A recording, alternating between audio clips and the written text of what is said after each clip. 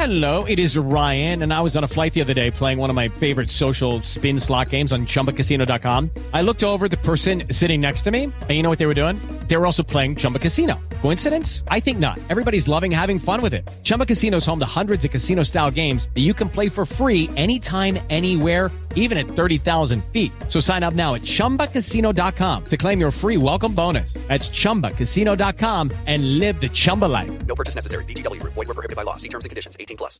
Hello, it is Ryan, and I was on a flight the other day playing one of my favorite social spin slot games on ChumbaCasino.com. I looked over at the person sitting next to me, and you know what they were doing? They were also playing Chumba Casino. Coincidence? I think not. Everybody's loving having fun with it. Chumba Casino is home to hundreds of casino-style games that you can play for free anytime, anywhere, even at 30,000 feet. So sign up now at ChumbaCasino.com to claim your free welcome bonus. That's ChumbaCasino.com and live the Chumba life. No purchase necessary. VGW. Void were prohibited by law. See terms and conditions. 18+. With Lucky Land Slots, you can get lucky just about anywhere. Dearly beloved, we are gathered here today to... Has anyone seen the bride and groom? Sorry, we're here. We were getting lucky in the limo and we lost track of time. No, Lucky Land Casino, with cash prizes that add up quicker than a guest registry. In that case, I pronounce you lucky. Play for free at LuckyLandSlots.com. Daily bonuses are waiting. No purchase necessary. Void where prohibited by law. 18+. Terms and conditions apply. See website for details. I'm here. I'm real. I'm not a cat. This is rock and roll.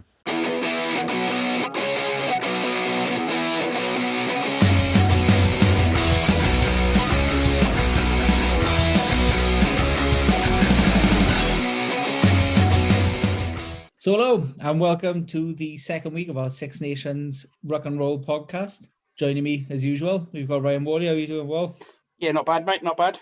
Quiet day at work, but apart from that, all good. Nothing new for you there, quiet day at work. And joining us, a man who's been called Walk even more than me, but he sings a better sea shanty.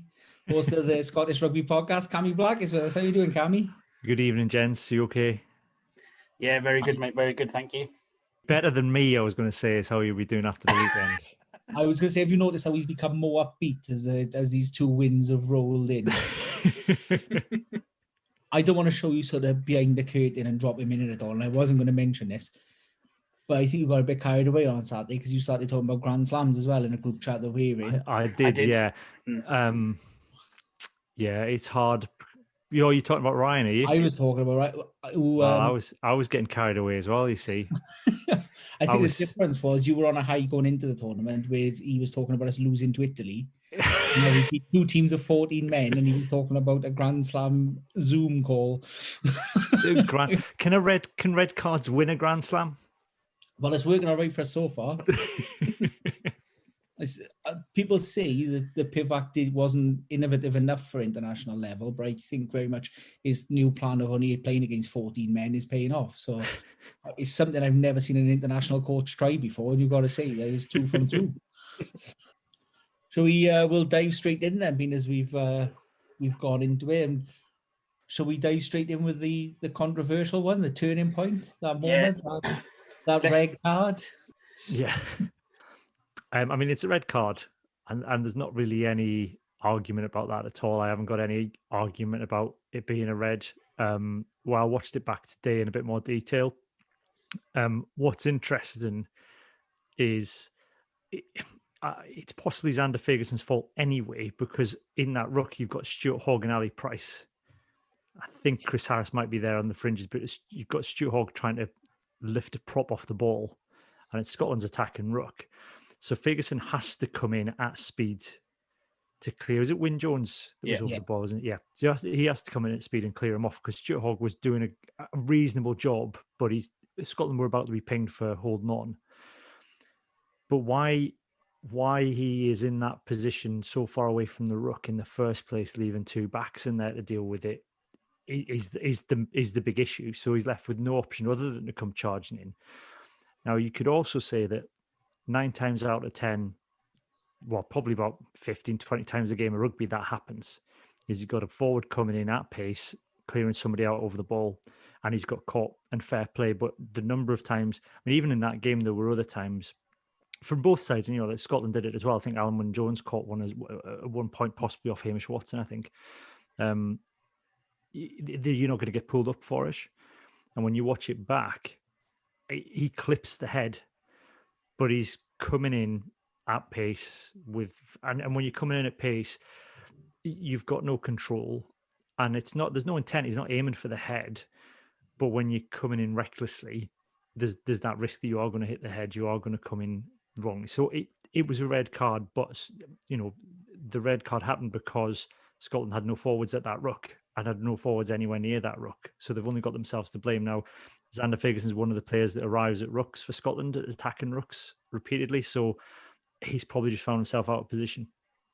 Yeah, I completely agree with it. There's no intent at all. He hasn't come in there and sort of, I know his arm position isn't great, but obviously he's coming in to sort of give him a bit. And like you say, you see it so many times that if we go in by the letter of the law, the ruck, we'd never complete a ruck. Every one of them's a penalty because there's always someone coming. No one's coming in, binding on and clearing a player out. No player jacking that ball, even when they get the penalty, are always on their feet. I think there's always someone infringing some way at the ruck. It is nice to see them being consistent on it, at least, because it is similar to the Peter O'Mahony one. And apparently they were all told before the tournament started that this was the area they were going to clamp down on, which is understandable with it being sort of the showpiece and with everything going on around the game at the minute and the legal battle that's about to commence. So it is at least nice to see them being consistent. Yeah, I suppose. I mean, the difference with the Peter O'Mahony one, I think, is that he does come in a lot faster and he comes in a lot higher, and it's a bit more reckless. It'd be interesting to see what happens to the hearings Tuesday night. So we're delaying our podcast by next. We're kind of interested to talk about it after the actual hearing itself. So I think with Peter O'Mahony, they went in at 6 weeks, which is the midpoint, and I think it depends what offence they go with, but I think they'll go with charging it a ruck, which seems to be what they went with Peter O'Mahony rather than contact with the head. So potentially, if he's lucky, they go in at the lower entry for Xander Ferguson. Yeah, he's clipped the head, but they could go at 2 weeks, which is low entry. 50% off for good behaviour. Glasgow Warriors have got a game at the weekend, and all of a sudden he's starting against France. So I don't know. I'm being slightly optimistic there, but I think there's probably an argument for it going in at the lower end for Xander Ferguson over the Peter O'Mahony one, and maybe not looking at that too bad a ban. Maybe worst case, can they not use this new bullshit thing a team seem to be using, where you just arrange friendlies midweek to clear that ban out of the way? Well, yeah, if the Glasgow Ulster game gets cancelled, then that's what we'll do. We'll just have another Edinburgh Glasgow A game where just chuck one on a Saturday, one on a Tuesday, one on a Thursday, and then he's back for fun. Does he do charity work at all? Because that'll help as well. He used to be a choir boy, so I think that entitles him to 75% off the tariff. Okay. I'll Photoshop another one because I done one for Johnny the other week, didn't I? With Jamie Ritchie, wasn't it? Yeah. So I'll do one that he can put on his Instagram, because that's the new on Vogue as well, to make it look like you're innocent. He also plays, I think he plays bassoon or something, Xander Ferguson. And his brother plays something ridiculous like the piccolo, right? And it's not Matt Ferguson, but they've got this younger brother who's like massive. And I think he's a teenager. I think he's possibly a rugby player as well. I don't know whether he's a prospect for the future. I don't know much about him other than that he's younger and he plays the piccolo, and I've seen pictures of him and he's absolutely massive. So he's this massive lad going around playing something ridiculous like a piccolo. This is how players' names get misconstrued, is with rumours like these, where they thought that their fathers were big fans of folk singers and bassoon players and all other kinds of instruments.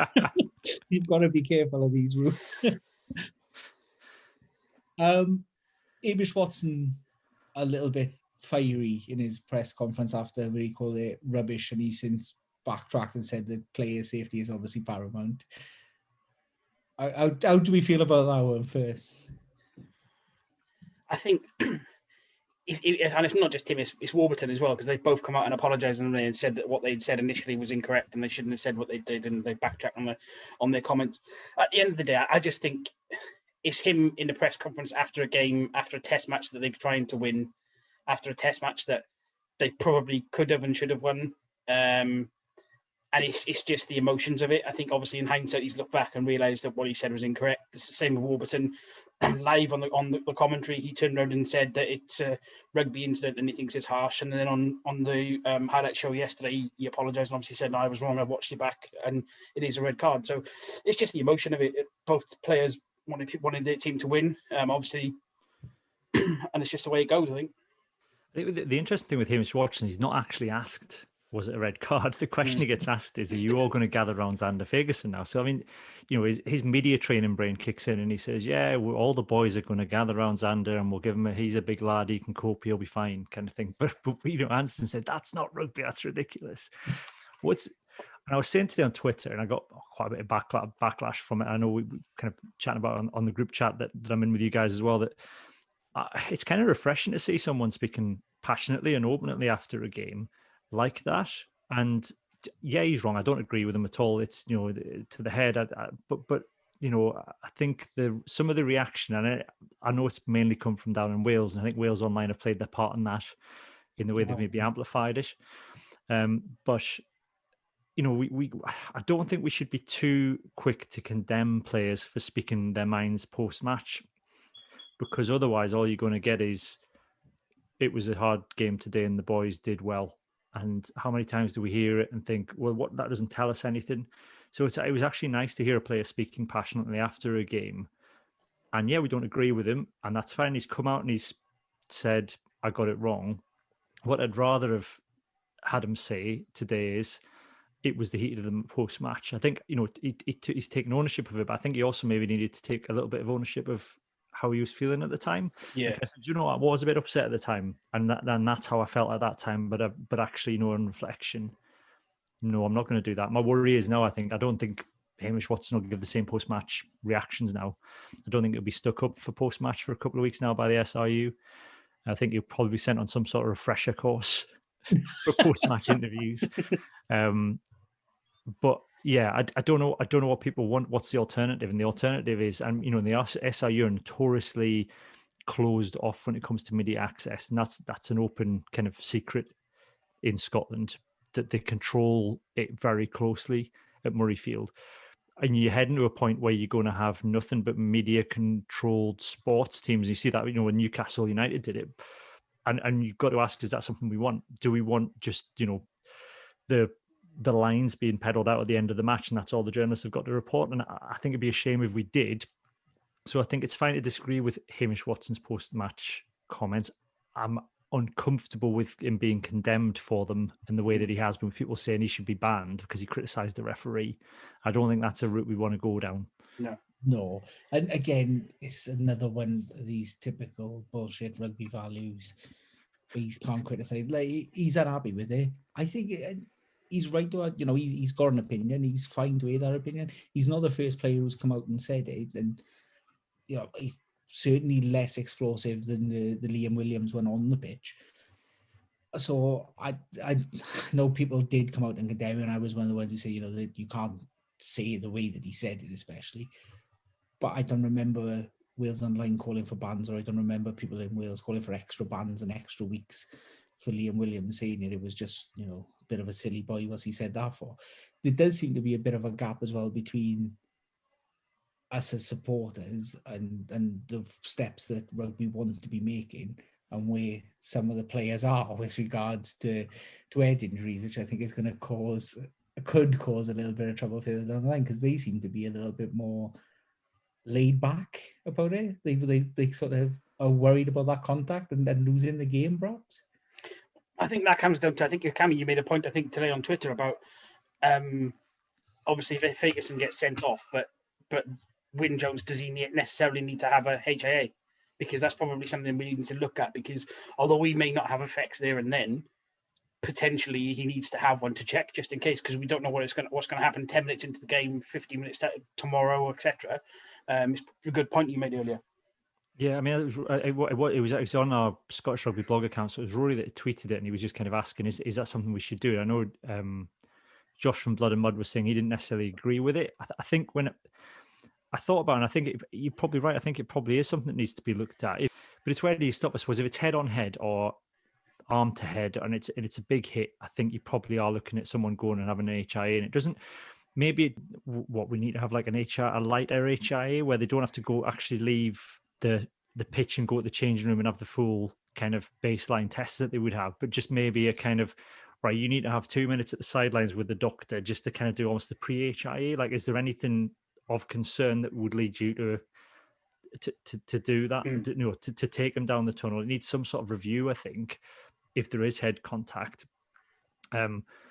because if we are protecting players, then and there's any contact with the head, then it needs to be double checked. I think the other thing, like you were saying, Grant, the other issue, I suppose, with it is protecting players from themselves. And I think it's interesting that Sam Warburton and Hamish Watson, who said that's that's not rugby and it shouldn't be a red card offence. You think about what they do with their bodies. You think about the positions they get themselves into. That's their bread and butter, is that kind of play, and getting themselves in those positions. They almost revel in it. That's something they love to do, and I think there is an element of they need to be saved from themselves sometimes. Well, they say Warburton made a career of it. Essentially, was that the one thing that he was known for was his ability to put his body on the line and get into positions that were. At Pocock, I remember training in the bloody gymnastics gym so that he could build his flexibility, so he could bend himself into shapes to play the ball.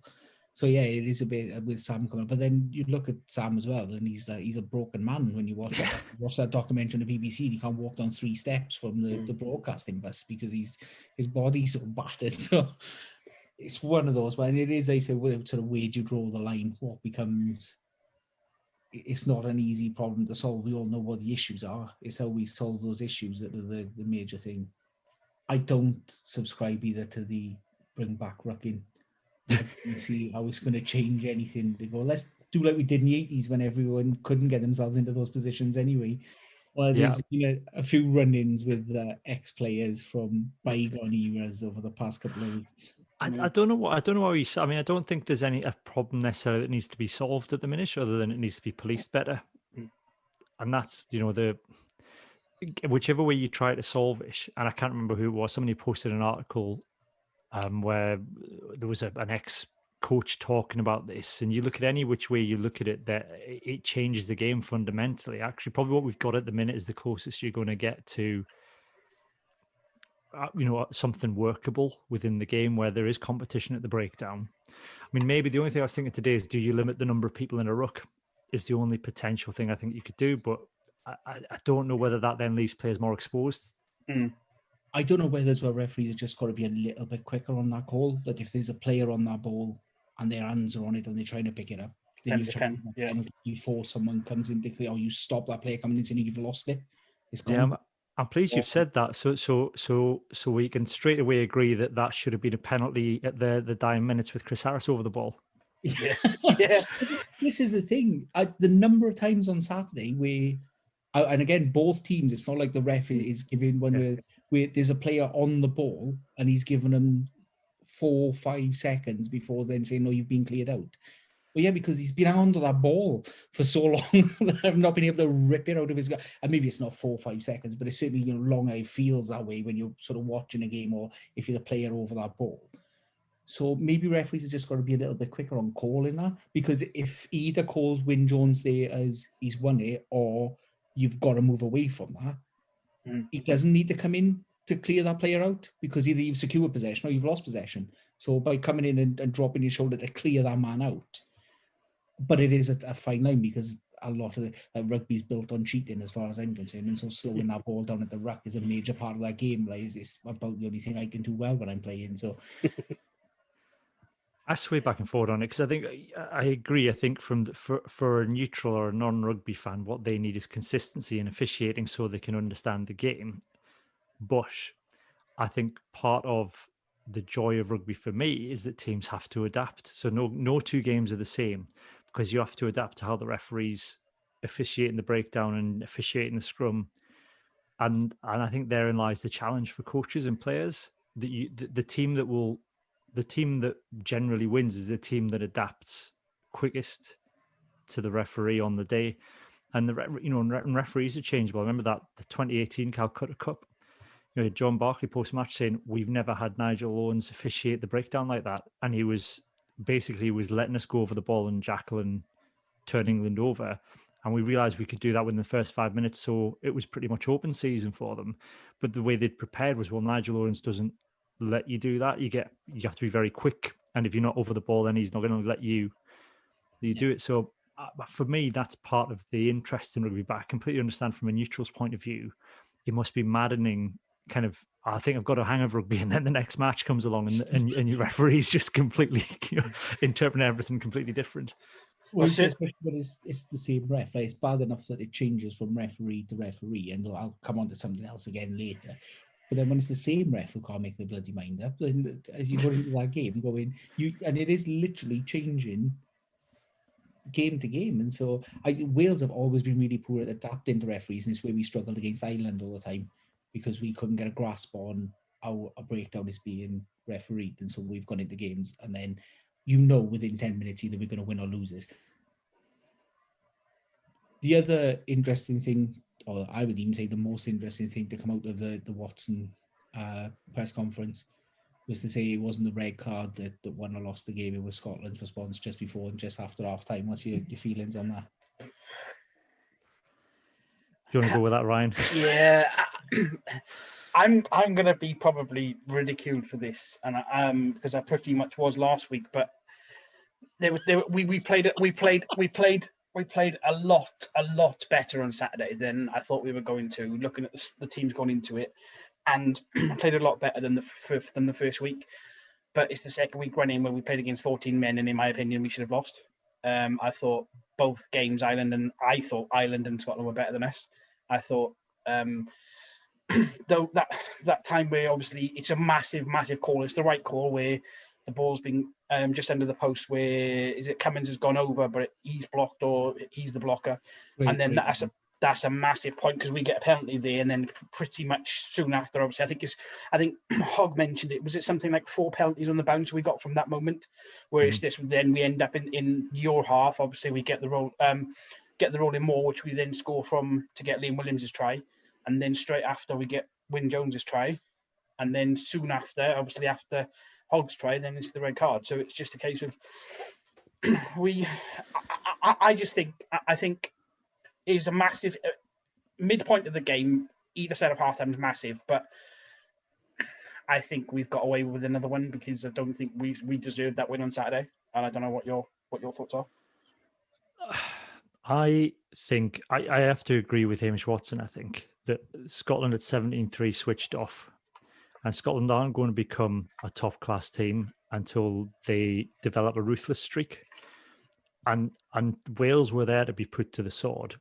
And it's, I don't like to land it all with one player, but Gary Graham, gave away 3 penalties on Saturday, and it's the highest. I think it's him and Xander Ferguson were both on 3 penalties. Now, one of Xander's is at scrum time, so I kind of always chalk those ones off because I'm never quite sure whose fault it is in the scrum. But I think with Gary Graham, that's pretty poor given how well Scotland have done defensively. Matt Ferguson gave away an early penalty, but he didn't give away any more because he kind of adapted to how the referee was reading things. But it really did give Wales a lot of confidence. But if you look at it, you think, well, what is it? The last Welsh try is 68 minutes? Yeah. And then nobody scores any more points after that for the next 12 minutes. So 14 men, and I think Scotland were pretty much in possession for those last 12 minutes with 14 men. And you kept us within the kind of halfway and the 10-meter line. But there was a couple of moments where, like that, the Ali Price kick to nothing, which at the time I had my head in the hands and I didn't know what he was doing, but I haven't watched it back. There was a lot of space between Liam Williams and Lewis Rees-Zammit there that he'd spotted. But unfortunately, the ball bounces up when it hits the ground. Now, if that skids out, all of a sudden we're attacking your line out in the 22. The Finn Russell grubber kick to nothing was ridiculous. But again, even that last minute, you've got the ridiculous offload to Duhan, who goes down the wing. Liam Williams knocks it backwards. Chris Harris is straight away over the ball. Again, it's a different call. We've got a penalty, and it's an unusual feeling to be a Scotland fan and be in this position where we're saying, actually, we've come away in every measurable metric. I think we won the game apart from on the scoreboard. To be part of a game like that as well, like such an exciting game as well. It's quite unusual. Normally we're completely, we're not normally part of those games. We're normally either well beaten or somebody has an off day against us and we happen to scrape a win. So it's strange to kind of come away from a loss and actually on reflection think there's a lot of positives there for Scotland. It's just that you can't switch off at 73 up. And that's the bottom line. So you talk about those measurables, and when you look at them, they're not that different really to the England game, where you come up looking impressive and everyone's hailing you as this. The measurables are actually very similar in terms of possession, territory, tackles. Your missed tackles count is still quite low. Your turnovers are low when you're turning Wales over more than you've conceded turnovers. It's 95% passion. I think it's 95% of the tackle completion rate now. It's unusual. I think, and I can't think of another time where someone's probably made 95% of their tackles and lost the game. It's 95% and still score 3 tries. I know. but if you watch, Squidge's video on the England game is really interesting when we talk about Scotland's kick tennis and pinning the players back into the corners and making the back three run around a lot. Now, they didn't execute that at all well on Saturday because a lot of the kicks were going into the 22. So I think Lee Halfpenny called the mark on a couple of them.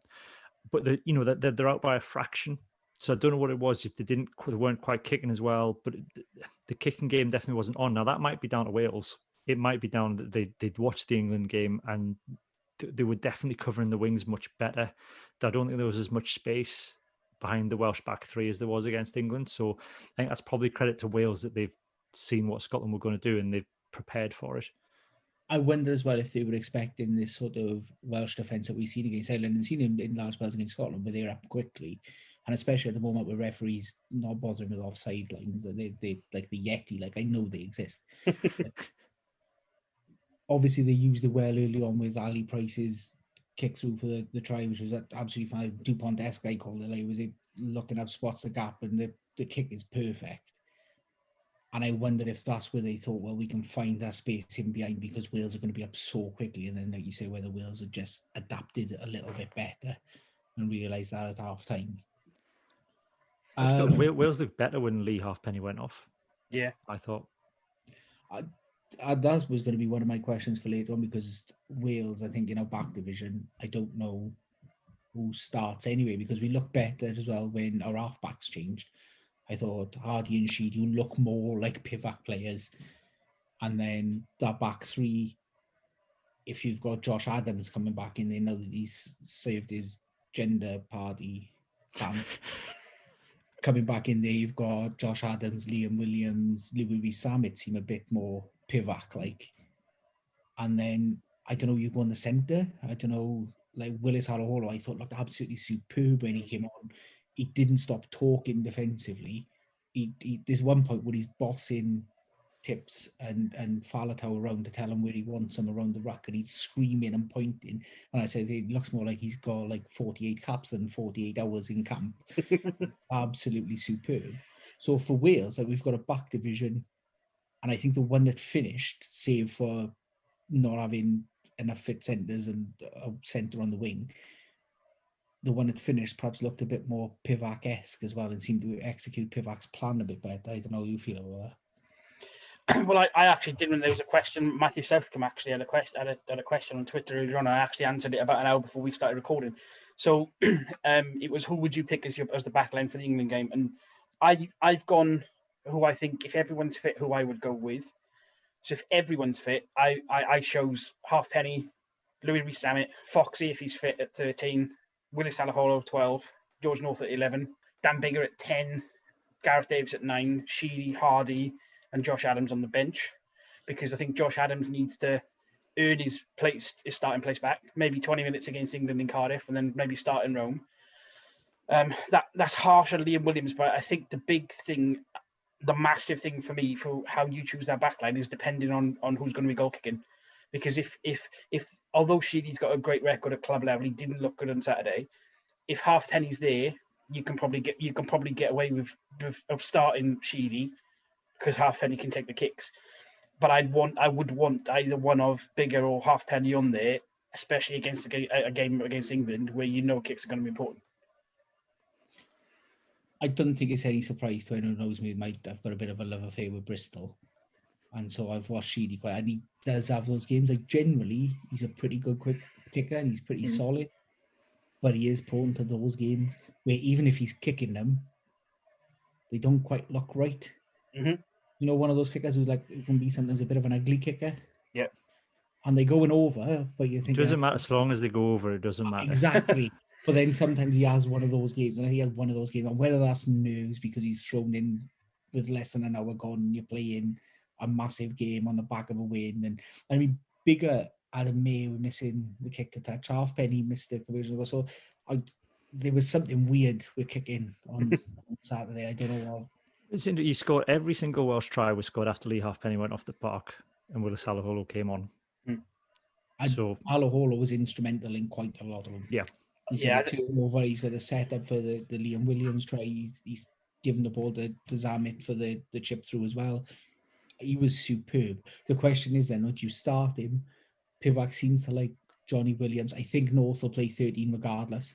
I think whoever is in the back line, Halaholo will start 12. I think you have to. It doesn't matter who else is there because you've got options for everything else. I think he has to start 12. But then, do you not think Halaholo on the bench covers more? No, I think Halaholo on the bench to come on against the tired England that you just try to chuck around, and then he covers 12, he covers 13. If you've got North to 13, that covers your wings. You've got your fullback covered. Personally, I don't think he'll start. But I think you're better off having someone like Josh Adams who could play the wing fullback, or if needed, be your 13, or even George North. If George North isn't spot on, and you're going to start Jonathan Davis at 13, then maybe you have someone like North on the bench. I would start him at 11. I don't think Josh Adams should start yet, but we don't get paid to pick that, do we? No, but it's quite important to a podcast if you have an opinion on it. I think I'm not really paid the referee as well, but we've had a discussion about that. I think Wales have been quite lucky in the pack as well. Our pack worked quite well because for all the talk of injuries and the fact we've gone through numerous sixes, the rest of our pack has been pretty settled. Like 1 to 8, I think other than that 6 is pretty much who we would pick anyway. So we've been quite lucky on that front. Mm-hmm. Any changes for Scotland, Cammy, other than if Richie's back? I mean, Richie will be back. I'd be surprised if Richie's not back because I think it was just it's just a niggle. It'd be interesting what to do at 12. I thought James Lang had an all right game actually, but the kind of 12 that he is, you could just swap him for Duncan Taylor or who offers a bit more, or even Sam Johnson. I think Sam Johnson's not in camp at the minute. He's not played enough rugby. James Lang is fine. Do you know what I mean? That's probably his best game he's had for Scotland, and it was a good game. I don't think it's hard because you compare him with Cameron Redpath, and but it's that it's not often a player has that kind of debut or kind of bursts onto the scene like that. I mean, you look at Chris Harris's first few games for Scotland were atrocious. He came on against Samoa and he let it ship to try. He had that first game against Wales, where it was that was a honking game for most of Scotland. But now he's probably Scotland's best player. Chris Harris defensively and in attack now. He offered a lot in attack, a lot in carry at the weekend. Darcy Graham I'd keep in now. I feel really bad for Darcy Graham because on another day, the headlines are about Darcy Graham and not Louis Rees-Zammit.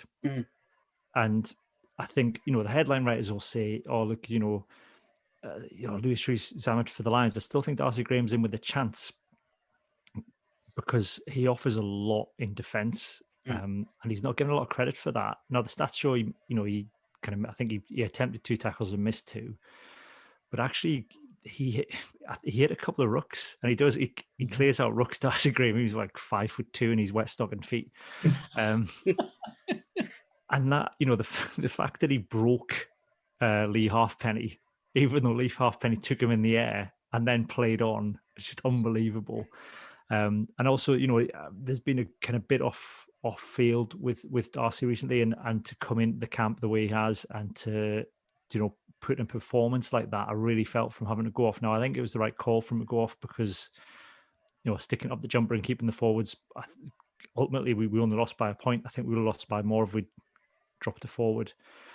I don't think much changes, to be honest, for Scotland. I think that's a fairly settled side. I think it would just be a matter of who's fit, whether or not we keep Xander Ferguson If it is just a one-match ban, which is probably an optimistic, then I think he'll come back in because he'll just use the Glasgow Ulster game as his ban.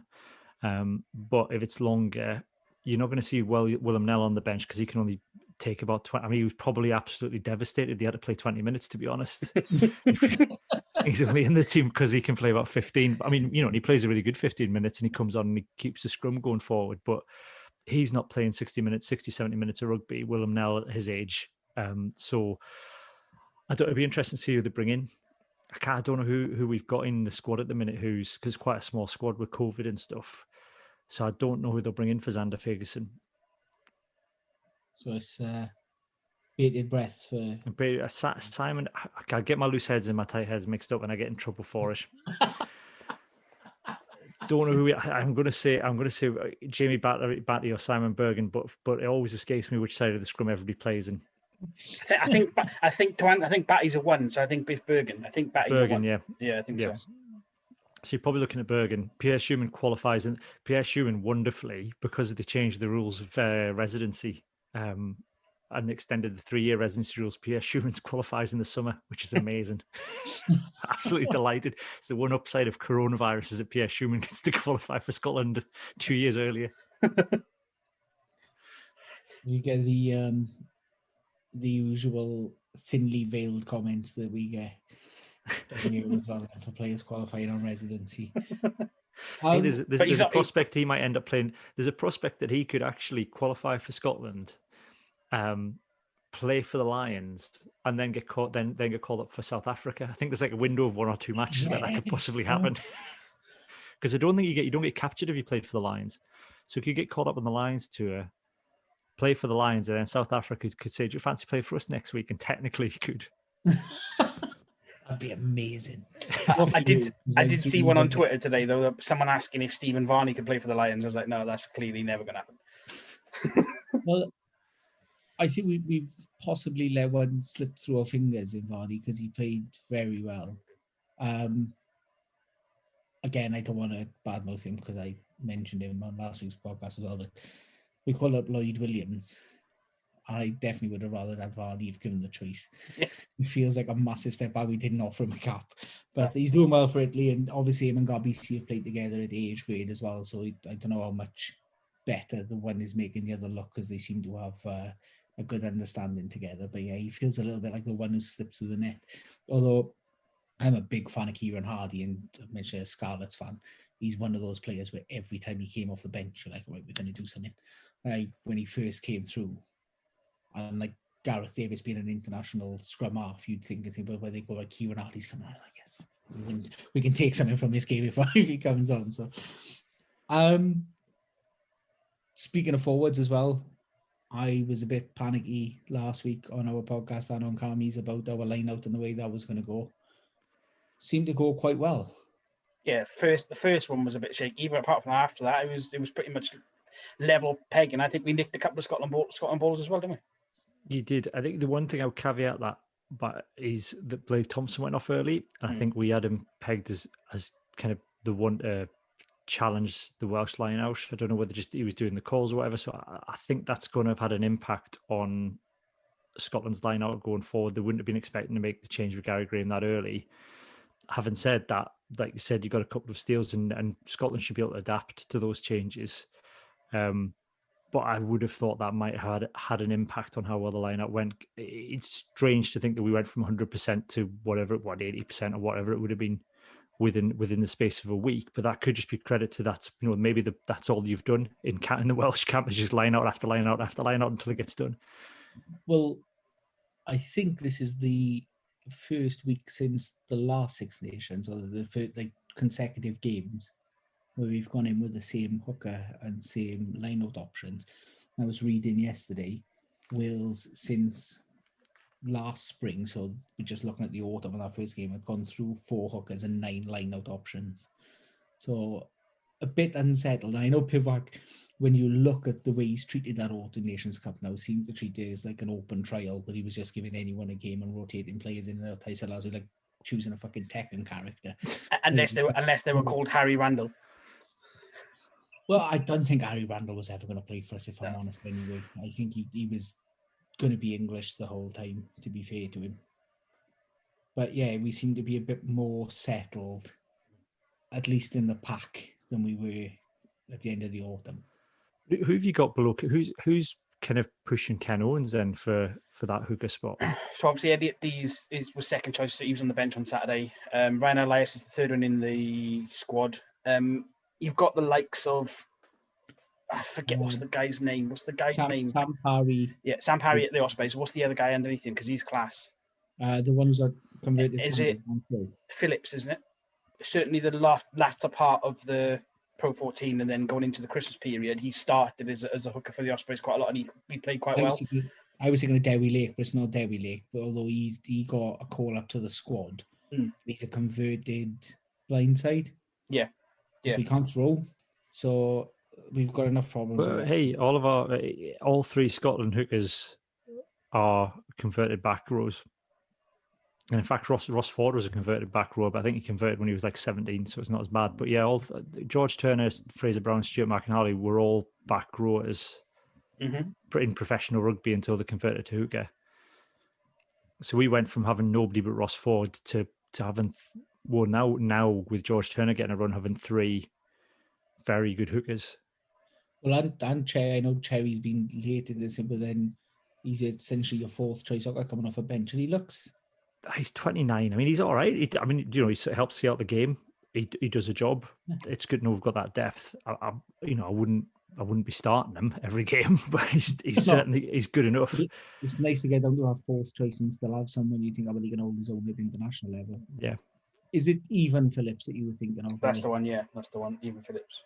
An interesting one for me, and you might tell me I'm talking utter shit, but for me, there's a direct comparison between Pivac and where we were last year and Townsend maybe on the year before. We're on the back of 2019 and the back of the World Cup. A lot of Scottish fans seem to be quite dissenting about Townsend and where he was taking you and whether you could actually be competitive. And then last year and this year it seemed to click. And like I said, a loss on the weekend, but it's by no means massively you've come off the rails. No, I can see where we're going. I can see what he's trying to do now. We had a thing on our podcast, last Six Nations. We call it the Tuesday clock. We were trying to work out at what point to midnight is Gregor Townsend's Scotland career was. But it's fine. It actually, Wales now remind me more of, and this isn't meant as a kind of an insult at all, but it's Scotland under Andy Robinson just before Vern Cotter comes in. And that's not from a coaching point of view. I'm not comparing Pivac to Andy Robinson. It's more just the makeup of the squad. That you've got someone like Lewis Rees-Zammit is a bit like when it reminded me of when Stuart Hogg came into the Scotland squad as this young player, and he was almost forced on them because of injuries. But the rest of the squad was old, and you almost feel like Wales, you haven't, I think Pivac, I can see what Pivac's trying to do. What I worry for Wales is more about the personnel, that you've got quite an old squad in places. You've got Alan Wynne-Jones, and I get that. No, it's, if not Alan Wynne-Jones, then who else? Alan Wynne-Jones is probably annoyed that he's still having to turn up every week. There's nobody ready to replace him. But I think it's not just Gregor Townsend. I think we've got reasonable depth in Scotland. And some of our players moving elsewhere is helping. And I know there's the 60 cap rule in Wales. And I know Gregor Townsend has said that he likes it when players stay, but I do think that, like, for example, Adam Hastings getting injured and moving to Gloucester has forced Glasgow Warriors to pick a Scottish 10, Ryan Ross Thompson. And he's played a blinder the couple of games he's had, and he's signed a professional contract. Edinburgh all of a sudden had to stick a young Scottish 10 in, and they weren't having to do that when they've got the. So I don't know. I think we've got a lot of depth now in Scotland. We've got a lot of very good young players coming through, and so we're not so reliant on the same incumbents as we were maybe under kind of Andy Robinson. Scott Johnson. That's one good thing Scott Johnson actually does. He came in and he wouldn't play Kelly Brown, and he wouldn't play these older players, and blooded a lot of youngsters for Vern Cotter coming in. He did cut out John Barkley, so he did for different reasons. I think that's. I think the comparison for me is I'll be in the sort of Townsend especially in the World Cup, tried that sort of idealistic way of how he felt he should play rugby. And he seems to have changed that a little bit to realise the flaws in that and adapt. And I think whether Pivac's been forced to do that, especially by getting Jenkins coming in and changing our defence a little bit, but he seems less set on this. We've got to throw the ball around with and go, well, actually, if we can look a lot on defence and get our defence right and play from there, and we're winning games with not a lot of possession. Granted, with the opposition not having a lot of players on the pitch at the same time as us as well, but he just seems to have adapted that a little bit, and it's worked for Townsend. And I've said I think at some point it'll click with Pivac, and hopefully we're starting to see it. We'll know for definite in 2 weeks. I think the one thing I think that you've got over Scotland is you've got hard players, and I don't think we had that. And one of the things that Townsend said he did is he went and spoke to Jim Telfer after the World Cup. He probably just lives down the road from him and talked to him. And I think one of the feedback he got is the players were too soft in Scotland. They didn't have that mental toughness, and it's quite hard. I think when we're talking, what does that mean in modern rugby compared to the amateur days of mental toughness? In the old days meant that you, like, to the detriment of your mental health. Like someone like Ian Milne, who played for Scotland back in the day, was one of the world's greatest props, but has suffered horrendously with mental health issues since. So what does it mean now to be a hard player and being mentally resilient, but also looking after yourself? And I think that's something that Scotland had, I think they'd almost gone the other way, that, it's wonderful to look after players' mental health, but I don't think they'd necessarily done enough in building up mental resilience, which are two different things, if that makes sense. And I think that's something that Jim Telfer told them to go and work on. And it's hugely important when it comes to defence. You're defending a set, your own line for 10, 15 minutes at a time, phase after phase after phase. You need mental resilience. You need to be hard. And I think Wales are lucky in that I would say that a lot of your players are tough. They're hard players. So it's just then a case of drilling them and getting the defensive patterns right and getting everyone on board with the system. It's one of the things that I've got down in my notes, because one of the things that's been questions of Welsh players, and I've always argued that I think it's nonsense, where people are questioned that toughness and that commitment and that passion from players. I think 2 weeks in a row now, we've seen, first of all, in the 82nd minute, Tipuric or 83rd, or that was tracking back to make a tackle against back in the Ireland game, and then that tap tackle on Van der Merwe when he's completed whose arm it slips, and it looks like it's a surefire try. So I think that hopefully that silenced a bit of doubt there. So it's funny you should say that, because it's one of the things I was gonna bring up about our mental toughness, and whether especially you look at our goal line defence again for a second week in a row, where Scotland battered us. It was wave after wave of possession and attack, and all the territory was yours. And yeah, we conceded tries, and I mean, some of them were magical. So that Hogg try, I know Watkins the try comes from Watkins making a mistake because you don't know what Hogg is going to do. Like, he's that kind of. I think if it's anyone else, he stands and he goes, right, I know where he's going, and you make that happen with Hogg. He can step off both feet. He can go. He can create, and so it's kind of come from a little bit of Scotland have created that, rather than it is a defensive error, but it's not as unforced as people think it is. So Scotland unlocked the defence rather than Wales being a bit. There was loads of missed tackles. I think 27 missed tackles from Wales. But it's one of those ones where I know at Saracens they used to talk about they don't care about missed tackles, because it's about that defence being up in your face, and you're going to miss tackles if you're bumping players into the position you want them in. Yeah. So whether that's it, and they say Scotland once when they opened up, and you've got players like Van der Merwe, Finn Russell, the offload before Van der Merwe breaks with Finn Russell, we've got 4 players on him because the offload is unbelievable. Yeah, I mean, Chris Harris is someone that always has missed tackles for Scotland, but he's like Scotland's best defensive in defence. But and it's just the attack; it's the defensive shape that Scotland have, and they throw that he's almost beyond the attack line when he's trying to tackle, so players are past him. So it counts as a missed tackle, but actually what he's done is he's kind of cut off the passing option, and he's done a lot more work to make things awkward and cut off those options. So I think missed tackles are fine, but I don't think they tell the whole story. But Scott Johnson said something like, statistics are like a bikini. They only tell you so much. I know that with the Saracens mentality of it, and I want to, particularly praise Saracens for anything if I can usually help it, but players would sort of you'll miss that tackle because you're ushering the man back in field because you want to bump him in a little bit, or you're willing to leave him beat you because the man inside's in a better position, and then you've got a chance of winning that tackle. You put him in a position you want them in, and so that missed tackle isn't as bad as a missed tackle in a dangerous area of the field. And so by doing that blitz defense and coming up quickly, it's inevitably you're missing tackles, but it's missing them in the right areas. So how is that defense working for Saracens this year? Not well against Ealing Trailfinders. Oh, okay, good. Right. I just wondered as well, Wally likes to talk about Lions squads and Lions bolters and Lions players he thinks he'll come into the team. So 2 big defensive displays. Mellon as the Lions bolter. Mellon? Lions coach in place, yeah. Sean Edwards in France. No, I don't think Mellon's going. I think Gregor will go, though. I think it's an option of him being the attack coach. It wouldn't surprise me if Farrell goes as defence coach, but I don't think Mellon will go. I think Tandy will go as defence coach. Yeah, it's a good shout. Very good shout.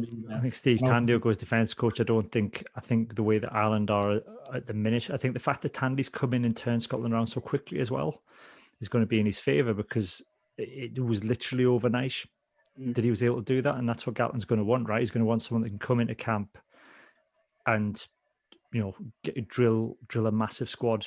And well, it might not be a massive squad because the coronavirus might have to cut it down, but going to be able to very quickly convey his ideas over to a team. And I think Steve Tandy's obviously been able to do that really well with Scotland. So I think he'll probably take. I think Townsend will go this time as attack coach. I think Tandy will go. I'll probably leave us a bit short-handed in Scotland, but just Danny Wilson will step back into it from Glasgow Warriors. You might even get Richard Cockrell at international level helping out, which would be, I don't know, I'd love to see that. Imagine if I had told you 20 years ago that Richard Cockrell would be in the Scotland setup. You would have called me a madman.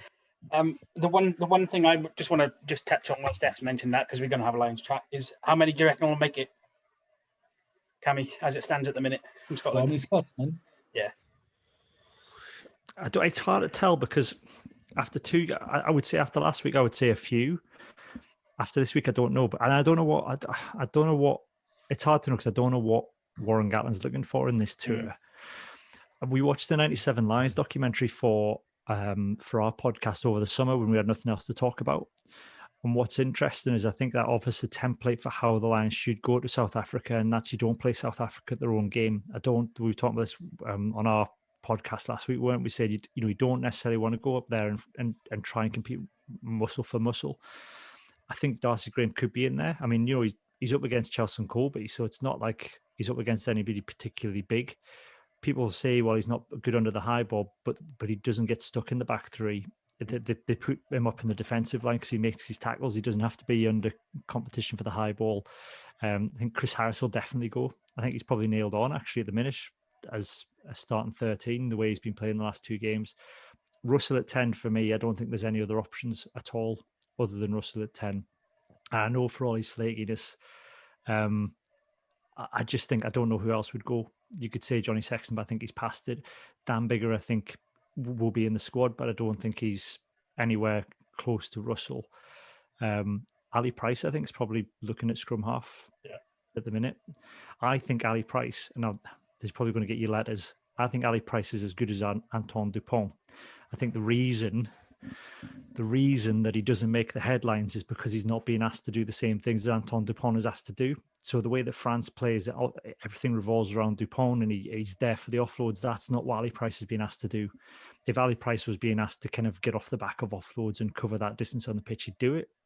But that's not the role he's been given to do. But he's speed from the base of the ruck. He's kicking over the top.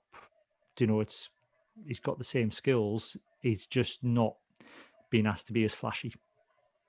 We talked about Ali Price as well last week, and I coach mini rugby, and I was trying to teach our scrum half like how to approach always, and technically, he's the most technically sound scrum half I can find. So I put a YouTube video together of just clips because he does everything right every time, and he's technically fantastic. And I think you talked about where he sort of lost a bit of credit after having a bad game. Was that the Wales game? Did he come in another? Yeah, it was that Wales game. He really suffered after that because he lost a lot of he just lost a lot of fitness. I think again he kind of had a bit of a blip mentally as well, and kind of went away, sorted himself out, and kind of be a bit more honest about that coming into it. And he's maybe a bit more. He's happy. I think that's the body. He's a bit like Finn Russell. If he's happy, he plays really well. I says, well, that sort of chance to step out the Laidlaw's shadow, where Laidlaw became a bit of a sort of a cult figure in Scotland, on and off the pitch. It's difficult then when you step in and people want to know sort of where Greg is. It's hard because, I mean, Greg Laidlaw's from the Borders, so automatically he's got buy-in, but I know Ali Price is from Kings Lynn in Norfolk. Is George North from Kings Lynn as well? Is there a secret pocket of Celtic players from Kings Lynn that we've never... He might well be. I've never realised until now. He might well be. Yeah. That starting 15 of Scotland, I think I'd be hard, aside from James Lang and Blade Thompson, I think that they're all in contention for the Lions. I think it's going to be how they respond now. Yeah, they've had that big win against England. They've lost against Wales, but it's not a bad performance loss. It's not they've shot their bolt by going a week early and beating England. It was just one of those games. So it's how they respond. And I think like Gatland's talked before about like sort of credit in the bank. Like he'll take those big players who've done it on a big stage, who when they've been down, they've picked themselves back up, or they've won a Grand Slam, or they've been there and done it. And that's why he'll phone on players. I mean, space is going to open up as well when you've got people like fucking Josh Adams going to gender reveal parties the year of Alliance Tour and being dropped from Wales, and now he doesn't know. I think that's how they should do the Wales team. That's how they should decide on the back three. They shouldn't tell Josh Adams and have a big fucking confetti cannon and either put a Wales shirt in it or a like luminous yellow training top and then just fire it out and he can know whether he's playing against England or not. So bake it into a cake. Yes, they could put that on Instagram as well, and then it's got those bloody videos that last about 3 minutes at the start. I do. That's it. Well, every time that I mentioned this to Steph before, every time that there's a Lions tour on, I always sort of have an interchangeable 15 myself, Cammy, and I do it after every game. And as it stands, after 15 now. I'm not going through it. But what I'm going to say is, currently in my interchangeable 15, there's 6 Scotland players in the 15. For if it was a first test, that's where as it stands now for me. I'm not going to say obviously they're all going to make it at the end and they're all going to get picked, but I think if you have 6, 8 on tour, that'll be great. But currently, I've got 6 in my 15. Yeah. So the anti-Josh Adams then, who because Adams looked like he was going to start that left wing, and I think he might have blown it now, especially when Duan's playing as well as he is. Wyn Jones for Wales, has come from Abs, but not from nowhere because he's been putting in those performances anyway. But the last 2 games has looked superb. Yeah, I agree. So, could he be our Bolter? I think so. Well, definitely think so. I mean, he's still got Sutherland still playing incredibly well. You've still got Mackley, you've still got Genji, you've still got big players. But Wyn Jones has been superb. If you had to pick a player in that loose position from the first 2 games, he's been insanely good. He's in my team. It depends who he's got. I mean, I think the thing with Warren Gatland is it's going to depend who he takes as coaches. Yeah. Because that's how Scotland have suffered in the past. We've had no one in the room. And that, last time around, that was our fault because Gregor Townsend chose not to go. The time before, it was our folks who were rubbish. And why would you take any of our coaches? Basically, take a Scott Johnson on Alliance tour, which nobody wants. I'm sure Scott Johnson would want that. But it depends whether Wales are going to get somebody in the room. And I suppose that's a big question for you. Is Warren Gatland going to take someone from the Wales back room? Because how long has he been out of the job now? Because is he going to necessarily, he'll know some of these players, some of the older squad, but he's not going to necessarily be working with them week in, week out in the way that he was with Wales. So 2019 he went, which I think was Wyn Jones. Wyn Jones was part of that. Wyn Jones played for it. I think Rob Evans, he dropped Rob Evans for him. As it stands now, I think of that Welsh backroom staff, potentially Bobby Strigeon, because he's done the last 2 Lions tours, and potentially Neil Jenkins. I can't see anyone else going. I think they'll stay with Wales. So he'll have a voice there, but whether their voice are going to be loud enough for forwards, I suppose, is a different matter, isn't it? There's a Rupert in the room, is that it? his patch on. Stephen Jones went to a World Cup with him as well, mind, and got Wales to a semi-final, so I wouldn't rule out. He's not going to take him if he takes Townsend as backup. If Townsend even goes. Yeah. Yeah, there is that. move on, then we'll go to England, Italy.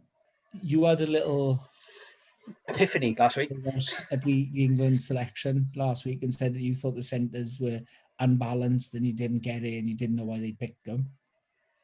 Proved right? I think so, yeah, because I think their performance at the weekend proved that I was spot on. Also, what Matt Dawson said basically is what I had said on the pod last week, so I think he's probably a listener. If Matt Dawson agreed with you, I'm going to say you're wrong. Well, it's probably the only thing I've ever agreed with Matt Dawson on. But no, I just think I took it part of it from what Robbie's video when he did the video about George Ford being the 10. And I just don't think that the three of them fit as a 10, 12, 13. And I think Baby Faz is not in form. I don't think if you were to pick 15 informed England players now, he doesn't make 15, he doesn't make 10, he doesn't make 12. I think as a balance for that back line, like we mentioned the other day, Steph, or it might have even been earlier before we started recording, that England did quite well and looked quite attacking and scored a few tries at the weekend, but none of that was down to 12 and 13. There was no creativity, I don't think, that was coming from that centre partnership that's cutting holes and making them score tries. I'm going to say it, whether people listen to me as a Welshman or not, I don't think Farrell should be in that 15 anymore.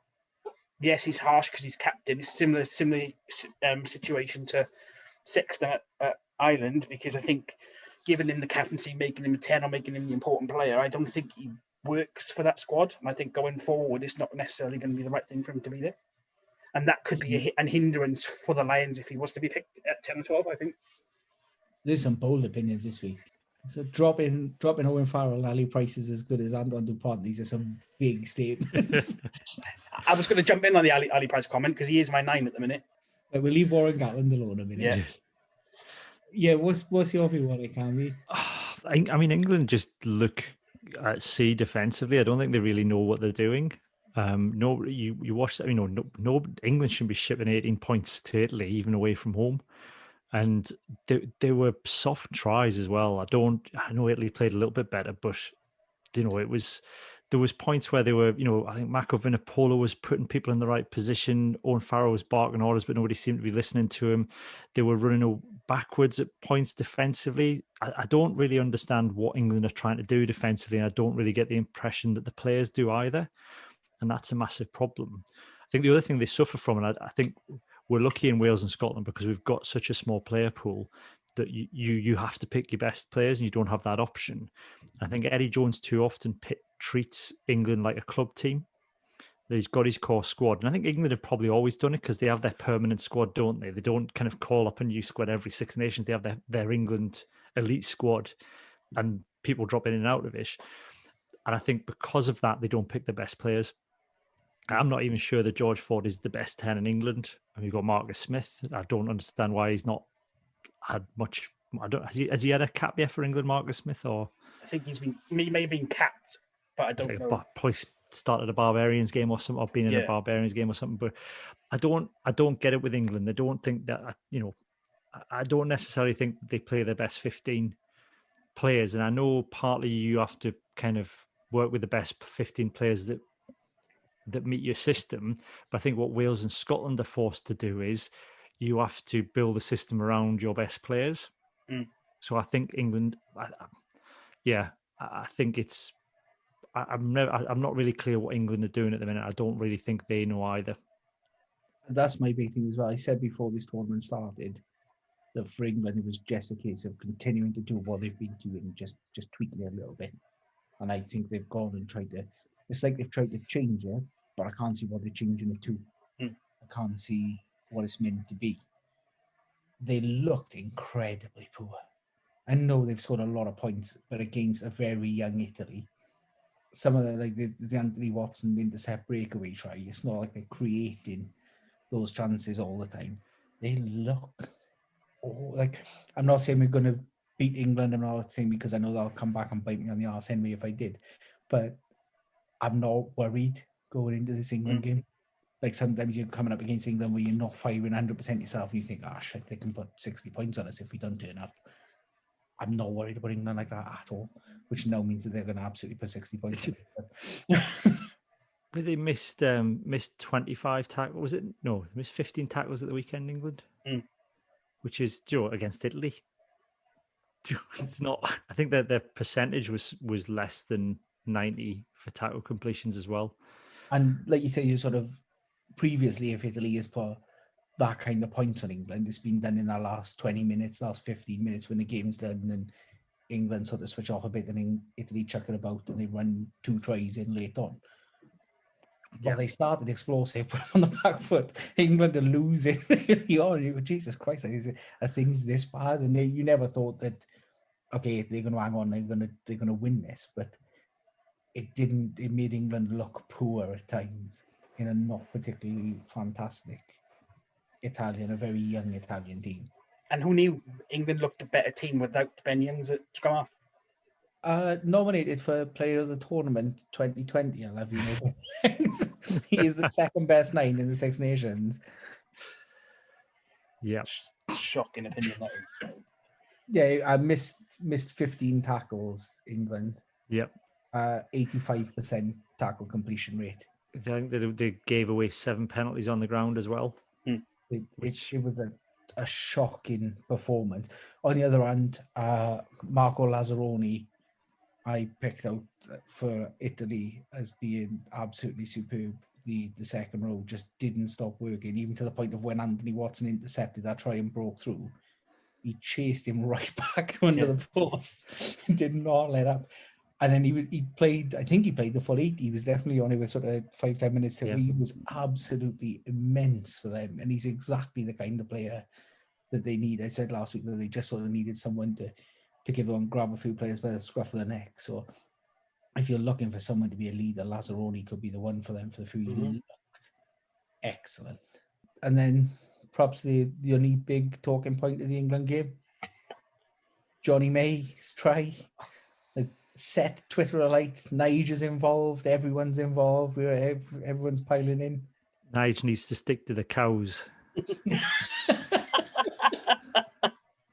I like Nigel. I've met Nigel. He's a good bloke. I know he takes a lot of shit, and obviously he was sort of one of the best referees in the world when he was at his peak as well. But it did make me laugh when he went, "No, it's against. You can't do it. It's against the laws. Against the laws." Someone more laws in. He went, "I don't know." Oh, Nige, man! It's one of these laws that you look at, you watch it, and you go, "You can't jump the tackler," and then you realise that they changed the law about 20 years ago. Yeah, it's just dangerous play now. Dangerous play, and for me, there's no dangerous play. No, in what he does there.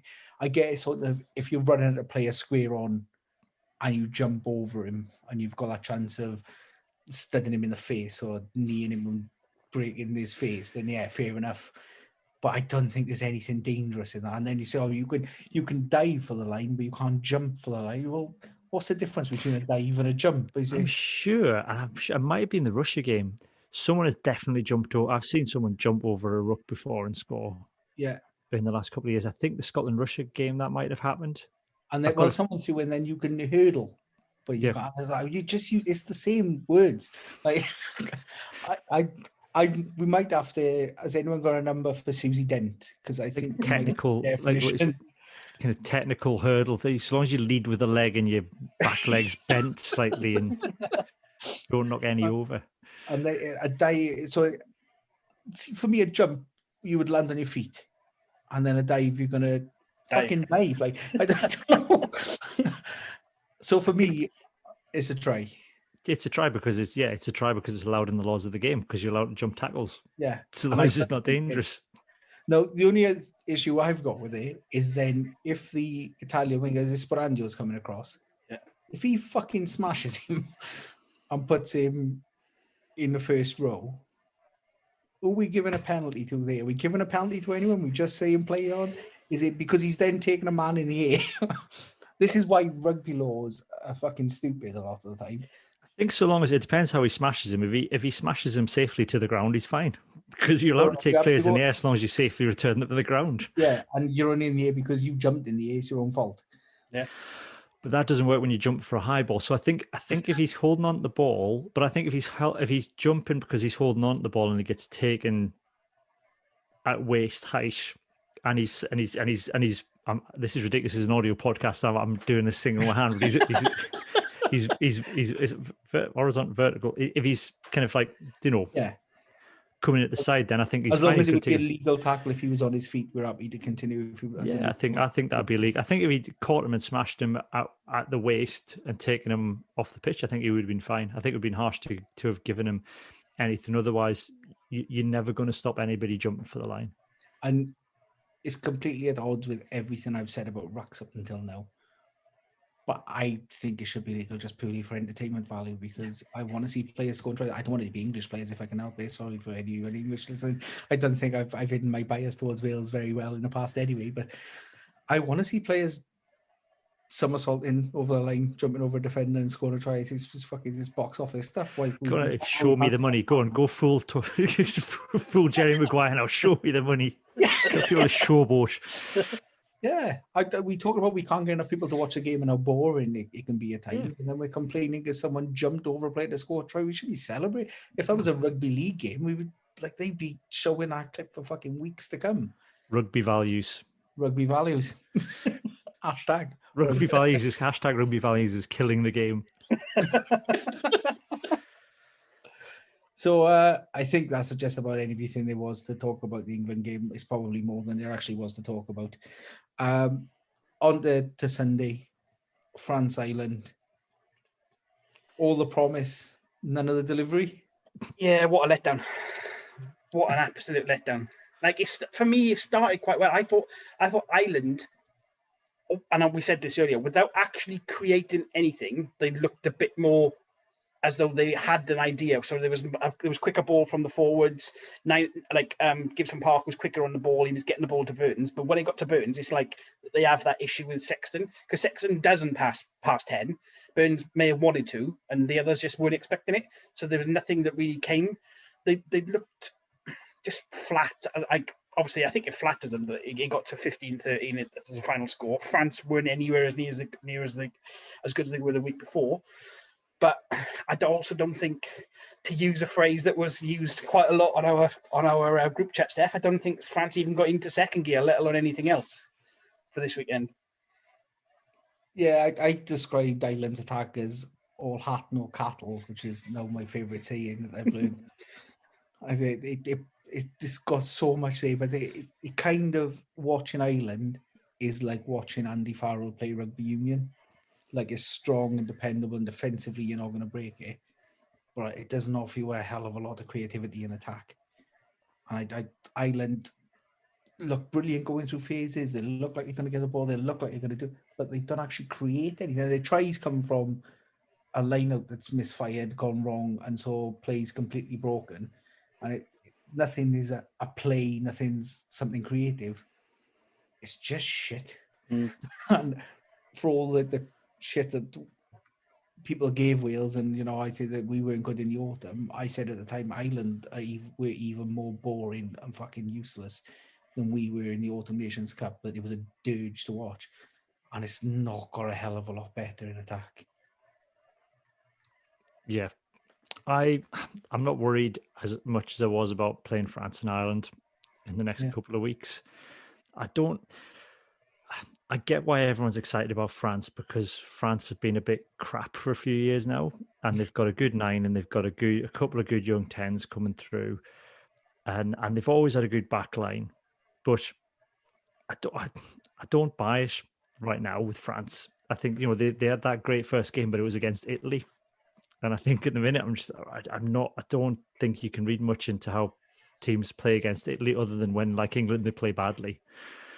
So for me, with France at the minute, I think that, yes, they've got they've probably got the best 9 in the world right now, but so have we.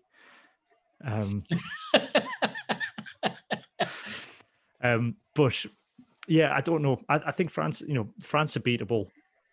I think their discipline's not great. I don't think defense was fantastic at the weekend. They're very dangerous in attack, but Scotland have got a very good defense. I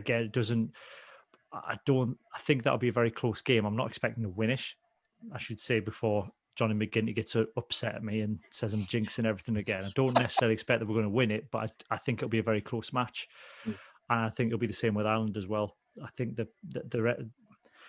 it's going to be a close tournament. I think it could be a lot of very close games in this. So, yeah, I think what bodes well for Scotland as well is how well Ireland retained the ball. And having watched the way you've played your first two games and how solid you've looked at the breakdown and the way you've kept possession and kept territory, I think that should at least give you heart, because then behind you are creative. You have got a Finn Russell-led attack coached by Andy Townsend, as opposed to a Johnny Sexton-led attack coached by Andy Farrell. I know which side I'd rather be on. Yeah. Plus, we've already beaten England, so it can't come back to bite me on the ass. Plus, can I just add that if Scotland's attack is coached by Andy Townsend, I'd be concerned because it's Gregor. Did I say Andy Townsend? I was thinking of Andy Farrell. No wonder they're creative on the ball. Yeah.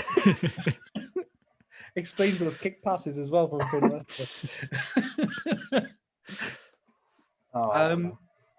Obviously, I know that we will have known that an ex-Welsh international has obviously come up with Ireland's solution by picking Paddy Jackson at 10.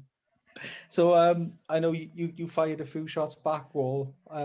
Absolutely, I did. I just don't understand it, to be honest, because there's lots of reasons why he can't play for Ireland. Nothing to do with whatever has supposedly and not supposedly happened previously.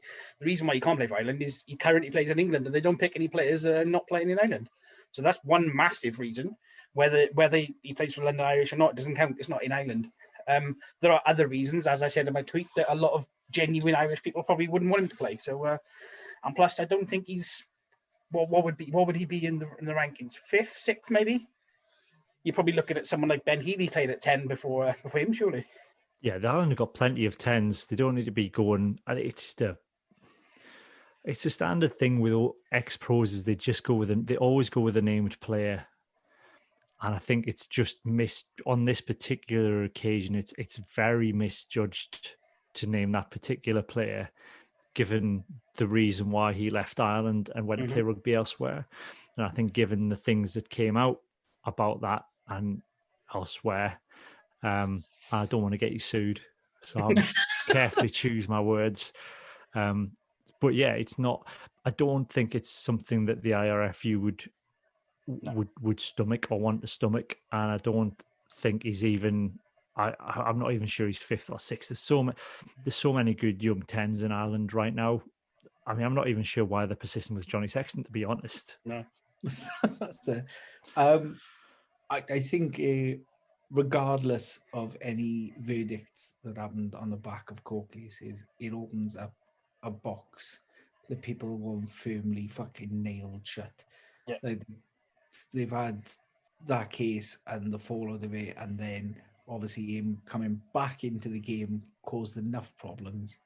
I think for the RFU, especially given everything that happened with Rory Best on the back of that court case, don't really want to be prizing Pandora's box back open to let that fucking cat out of the bag, to use more cliches than your typical ITV journalist has used this weekend. But so to sum that whole thing up, Andy Powell, you're a wanker. Well, I know a few people who know Andy Powell. He's actually been a really decent, really good guy. And I know he's got this sort of reputation in the press. I know a few people who will generally vouch for him being a quality guy and a really good guy. But as Kami said, that's massively misjudged at the very least. Yeah, you got to feel. I mean, you feel for people that like the proper pundits, not like us kind of people that do podcasts in our spare time. But like you've got to be constantly making the headlines and getting the likes and the retweets and the engagements, good and bad. And I don't necessarily think that the people that employ them are bothered about whether it's good or bad. All they're bothered about is traffic a lot of the time. So there's this constant competition. I interviewed John Beattie, the BBC former Scotland, not Johnny, his dad, a while back, and he said the reason he went into commentary rather than being a pundit is because he got fed up with the competition. He said everyone's constantly fighting to make the better point, and to be controversial and say something that's going to get engagement. And he was doing it back in the 90s, and that was the case. And Rory, again, we interviewed Rory Lawson, and he was saying the thing. He shifted to commentary for the same reason. as you just said, there's always a crop of young guys coming through. And so someone like Jiffy, one, he's there because he's got a reputation, but the only reason he stays there is because he will say he'll get the engagement. The only reason John Inverdale's still in the job is because he annoys and frustrates people, and they'll look at the measurements and go, oh, loads of people mentioned John Inverdale this weekend. And they won't look at what people are actually saying about John Inverdale, but they'll be like, oh, well, he's obviously getting engagement. Let's keep him employed. So someone like Andy Powell coming out with something like that, you wonder how much of it is, if I say that, it's going to get, I know no one else is saying that, I'll say it. And people will want to come back to me as a pundit and employ me. And I think it's misjudged, but it's worked for him. I wonder if you'd slightly overestimating Andy Powell's intelligence as well. It is the old Howard Stern argument with the listeners, where it was, the poll that comes back and they're like. Now, the night that he drove that golf cart up the motorway, my brother was in a nightclub with him that night. My brother walked up to Gore and Gatland in that nightclub and told them they were lucky. So I think I still say to my brother, it's his fault that Andy Powell ended up in that golf cart. Well, see, the old Howard Stern adage was the people who liked him were listening, and they're like, why'd you listen? Well, I want to hear what he says next. And they say, well, 55% of the audience hates you. And he's like, well, if they hate me, why do they listen? It's because you want to see what you say next. Yeah. And so it was like, I think that's what a lot of them do sort of get away with. The job we see now is sort of him, Mark Ring, and Lee Jarvis seem to be the biggest one, and no one seems to be fucking employing them for their opinions anyway. No. Like, they're all coaching lower level rugby teams. Are they trying to get a gig? What are they fed up? I suppose it keeps them relevant for the after dinner gigs, I guess. That they get in, then Wales Online pick it up. Andy Powell says that, this player Paddy Jackson should be picked for Ireland, and it's a news story suddenly, and then Andy Powell, I know him, and then he suddenly gets a gig at after dinner speaking circuits at the clubs, which is probably very lucrative for him. Especially this year, because it was obviously 12 years ago he was on that Lions tour to South Africa, wasn't it? So it'll be another. Yep. He'd be looking for that in the summer to try and make a few quid, like you said. That's it. You'd be on all the big Lions dinners, stuff like that. And if you're current and your name's about, someone thinks, I'll give him a ring, see if he's free to come and get free meal, few hundred quid. Or as John Bentley did with ours. Sleep in your car the night before, turn up and give apparently the shittest after dinner speech I've ever had.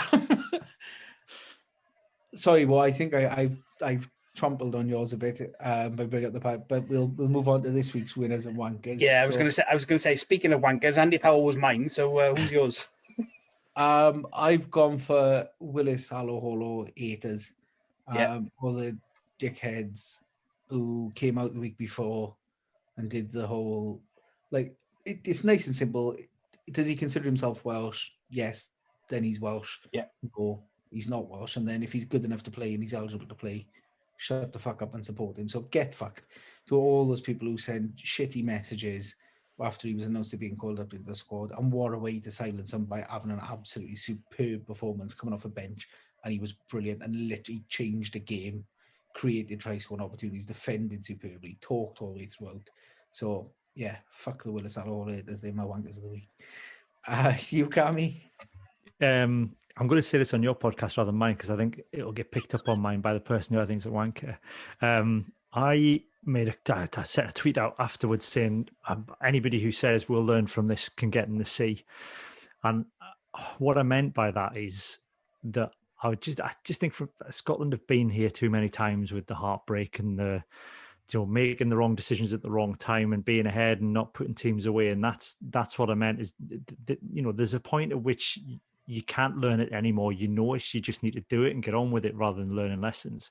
So that was the point I was making tongue in cheek. Now, some guy replied and said, well, he didn't, he tweeted me. This guy's quite prominent. He's an estate agent, and he's also the host of the official Ember Rugby podcast. And he was like, and he also hosts his own podcast, which is it's called Get After It. And it's all about being positive, and if you just believe in yourself, you can be anything.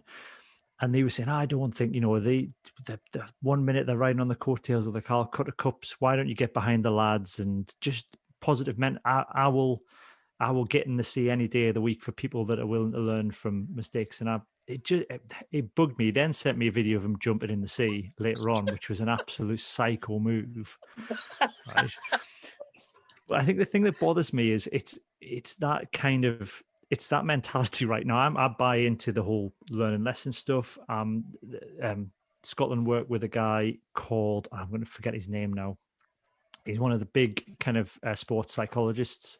He's based in Manchester. I can't remember his name now, and it's going to really bug me now. But he's really impressive in the stuff that he does. I've read his books, really, and I buy into that lesson learning thing 100%. But it's hollow when it comes from someone from a public school background.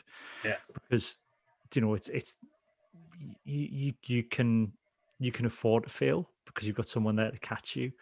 So I get it. I completely buy in that people can learn lessons and move on. But I think when you're posting blogs saying I've lost 12 grand on a business, but I learned from it, I moved on. There's not many people can fail with a 12 grand business and bounce back and set up their own company. So that bothered me. That the whole response to it is, let's just get behind the lads. Let's do it. Let's learn lessons that they'll bounce back from. This is like, yeah, but not everybody can just bounce back. Not everybody can get through life with the power of positive thinking. Some people do have to strive quite hard for stuff as well. Very Alan Partridge. Is it Damien Hughes? Is that the Damien Hughes? That's who I'm thinking about. I'm concerned you're causing Scottish rugby fans to go full Reggie Perrin and just into the sea after games. Yeah, massively. I'm very impressed with Damien Hughes. I recommend any of his books. They're all absolutely spotted. It's all full of sports anecdotes, and he's really interested in himself because his dad was a boxing coach in Manchester, and I think he was, he kind of went down one path with his career, and then he's kind of retaught himself to be like a sports psychologist and going back in education, and he's works with a lot of sports teams now. So yeah, massively recommend anything that he's written in terms of that kind of learning lessons and stuff. But I don't know, people that then spout it and are evangelical about it really bother me though. Yeah.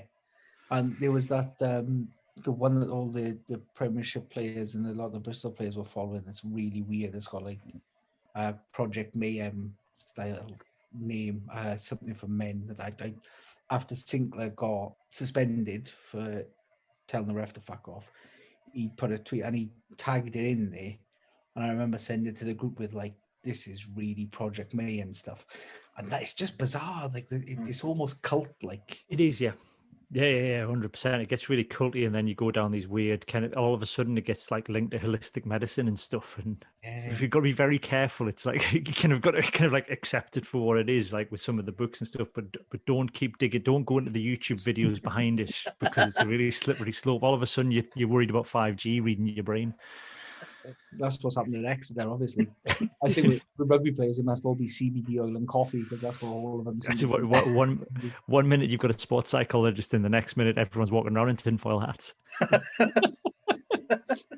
And then moving on to our winners this week. My winner came from today, where I had a few in there, and I'm just going to Quins have launched the first LGBTQ fan. It's the first one a professional rugby team has had, first fan group, say. So that's my winner for this week. I'm not even going to bring up anyone else for playing well or commenting or coaching. That was my winner for. Darcy Graham. I know I've talked about it already, but I just had him written down because he hasn't played much rugby recently, and to come in and have a game like that, and I really felt I understand why he came off. I think it was the right decision, but he was on to a man of the match performance there. He was on to kind of having all the headlines written about him with that try and some of his work. So he's my winner this week. Wee Darcy, bless him. And your one to round us off? I'm going to say something. Take a wind up for this one. No, it is. I'm going to say something that I didn't think I was going to say in the autumn. I'm going to say Wayne Payback. Oh my God. Yeah, I know. because although it's still not there, it's a lot more there than I thought it was going to be in the autumn. There's definitely been progression. We may have been, and I said this earlier on in the pod, only just beaten 2 teams with 14 men, but I think the fact that we've even beaten them, because in the autumn we wouldn't have even tried to come back. We wouldn't have had a look in. So yeah, for this week, it's Wayne Payback. I'm broken him. it's all going to end in Wayne Pivac being your winner of the whole tournament and your Lions team having Ryan Elias at hooker. That will never fucking happen. I think on that note, we'll draw it to a close. So thanks very much, Cammy. Brilliant having you on. Cheers. Thank you Thanks so for having us much.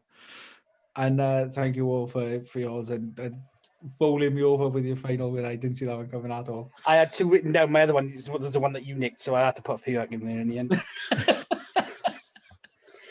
Cheers, both. Thanks very much. Cammy. Bye-bye. Thanks. You've been listening to Rock and Roll in association with Health and Adversity, tackling mental health together. Sports Social Podcast Network. With Lucky Land Slots, you can get lucky just about anywhere. Dearly beloved, we are gathered here today to... Has anyone seen the bride and groom? Sorry, we're here. We were getting lucky in the limo and we lost track of time. No, Lucky Land Casino, with cash prizes that add up quicker than a guest registry. In that case, I pronounce you lucky. Play for free at LuckyLandSlots.com. Daily bonuses are waiting. No purchase necessary. Void where prohibited by law. 18+. Terms and conditions apply. See website for details.